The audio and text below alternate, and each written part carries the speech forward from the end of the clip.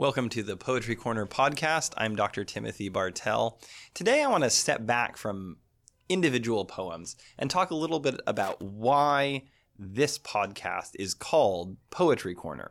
Poetry Corner is a phrase that you'll hear all around. I've been online and just searched how many things are called Poetry Corner. And Poetry Corner seems to be a phrase that's used for websites, that's used for even segments on TV shows.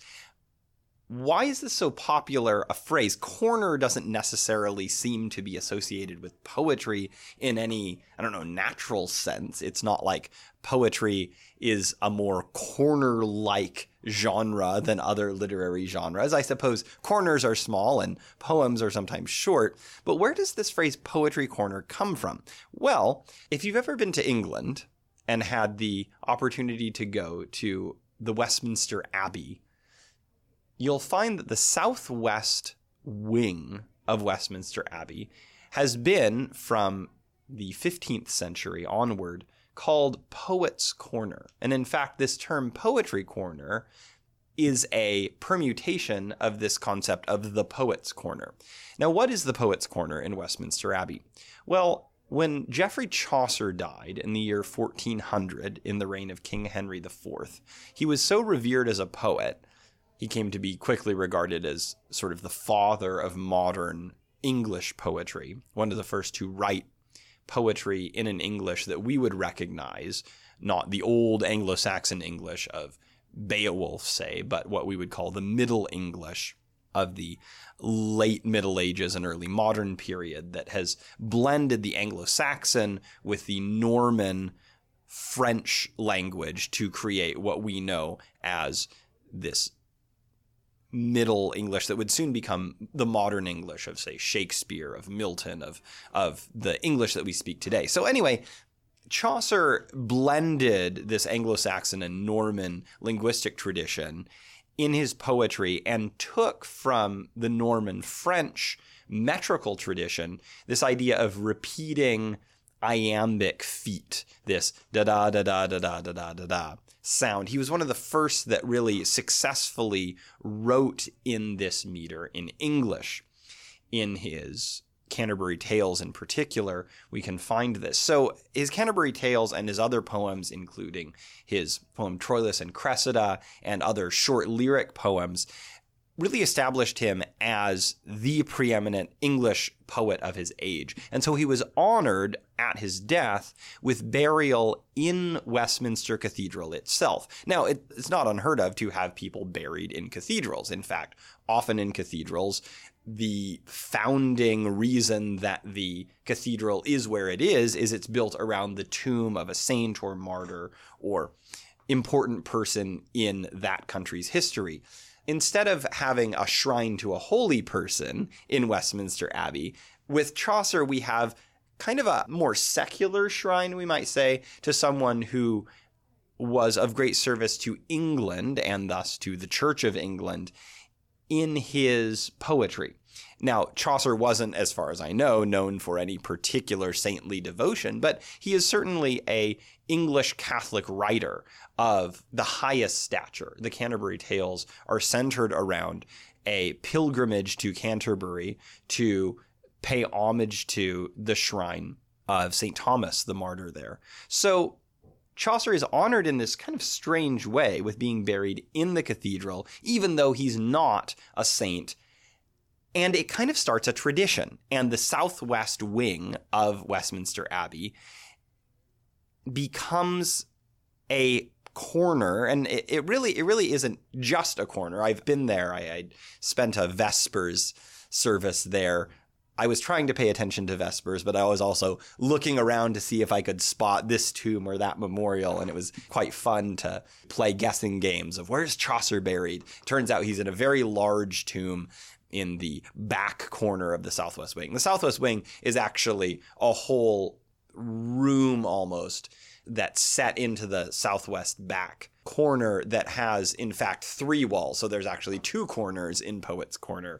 And Chaucer, if you walk into the southwest wing and are facing the wing from the main cathedral, Chaucer's grave is in the back right corner. Chaucer being buried there starts this tradition of honoring poets with burial in Poets' Corner. Spenser, almost 200 years later, is buried there. John Dryden is buried there. In the Victorian age, the great Victorian poets Tennyson and Robert Browning are buried there. Dickens is buried there. Thomas Hardy is buried there. So we have these writers who are primarily known for prose, Dickens and Hardy, though Hardy wrote some fantastic poetry, who start being buried there. Poets' Corner starts being not just a corner for those who have distinguished themselves in English verse, but kind of those who have distinguished themselves in English writing in general.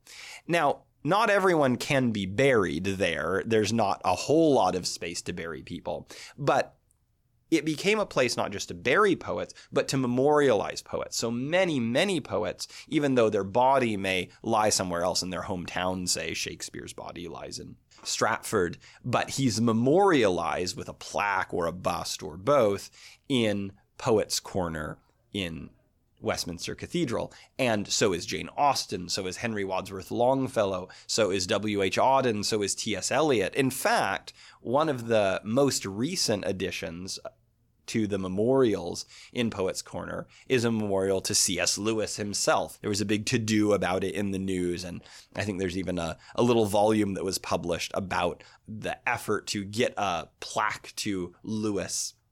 This idea of a poetry corner or a poet's corner really owes its conceptual life to this place in Westminster Cathedral where poets are either literally interred and memorialized and almost given sort of a literary secular shrine, an analog to a saints or martyrs shrine. But also it's this idea that we like to collect our memorials, to collect in one place our memories, our thoughts, our concepts of the writers who are important to us. And England being a place where church and state are connected, there isn't separation of church and state in England. What better, what more special, what more sacred place to memorialize those writers that mean the most to you, but in the great cathedral in London. So that's kind of the history of Poets' Corner. And I like the idea that this podcast could be a place where we, not in necessarily a cathedral or official sacred sense, but in a sense of perhaps creating a space online, a digital space, a digital hallowed hall of writers, of those that we hold dear. And I think that this poetry podcast has been so far a place where we have done that, where I've tried to articulate why the poems that matter to me, the poems that have mattered to English writing for so long, why they are worthy of our memorial. So as we go forward in this podcast, I want to continue to think about this idea that in our minds, we have these corners, these vestibules, these recesses that we store up poems in. The poet Don Patterson, who we've talked about on this podcast before, he said that there's something about a short poem, especially a sonnet. It's unique in that it's an art form that you can hold entirely within yourself. It's not that difficult to memorize a sonnet. And once you've memorized it, it's a whole piece of art that lives in you. This podcast is thus dedicated to those poets that should, those poems that should at least be candidates for living in us, whether or not we totally agree with them. Some of the poems and poets I like most are those that I don't agree with, those that either because of far-flung ages, distance from me, or perhaps ideological differences from me, I don't quite agree with, or maybe even frustrate me. But I hold them within myself, I think, if they're great enough and if they're important enough, and continue to wrestle with them. This is the gift that all great art, that especially short lyric poetry, can give us, a piece of art within us in some hallowed vestibule of our minds that we can wrestle with, that we can memorialize, that we can walk by on a daily or weekly basis and say, there are great words. There is a great life with which I should continually wrestle, with which I should continually measure myself, perhaps not in competition. I'm not going to compete with Milton or Eliot or Dryden or certainly Chaucer at their own game. They have already mastered it and will continue to be famous. But perhaps measuring our own lives, our own thoughts, our own dedications against their lives, their thoughts, their dedications, their callings to us to be more thoughtful, more measured, to find a form and order for our lives, which can make our lives meaningful, make our minds and thoughts examined, and perhaps bring us back to that cathedral space that is explicitly sacred. The greatest poets of the Christian tradition should always bring us back to church, in a sense. And like it or not, there's a place in England, Poets' Corner, where the poets have been invited into church. Even poets who weren't Orthodox Christians, even poets who weren't particularly religious, even poets that were hostile to religion. Philip Larkin, we've talked about his weird relationship with Christianity. He's memorialized in Poets' Corner. Even the poets who didn't want to be there are sometimes dragged in. I don't know if every poet would agree with me about much of what I say about poetry, every poet that I even talk about. But here we are. Here we have created a little corner online, and hopefully a corner that can be of service and of inspiration and of challenge to you listeners. If you ever want to get in contact with us at the Poetry Corner podcast, email us at poetrycorner@stconstantine.org. Thanks for listening, and here's to many more memorializations of the great in the hallowed halls of this strange little online world of ours. Thank you. This has been the Poetry Corner podcast. I'm Dr. Timothy Bartell.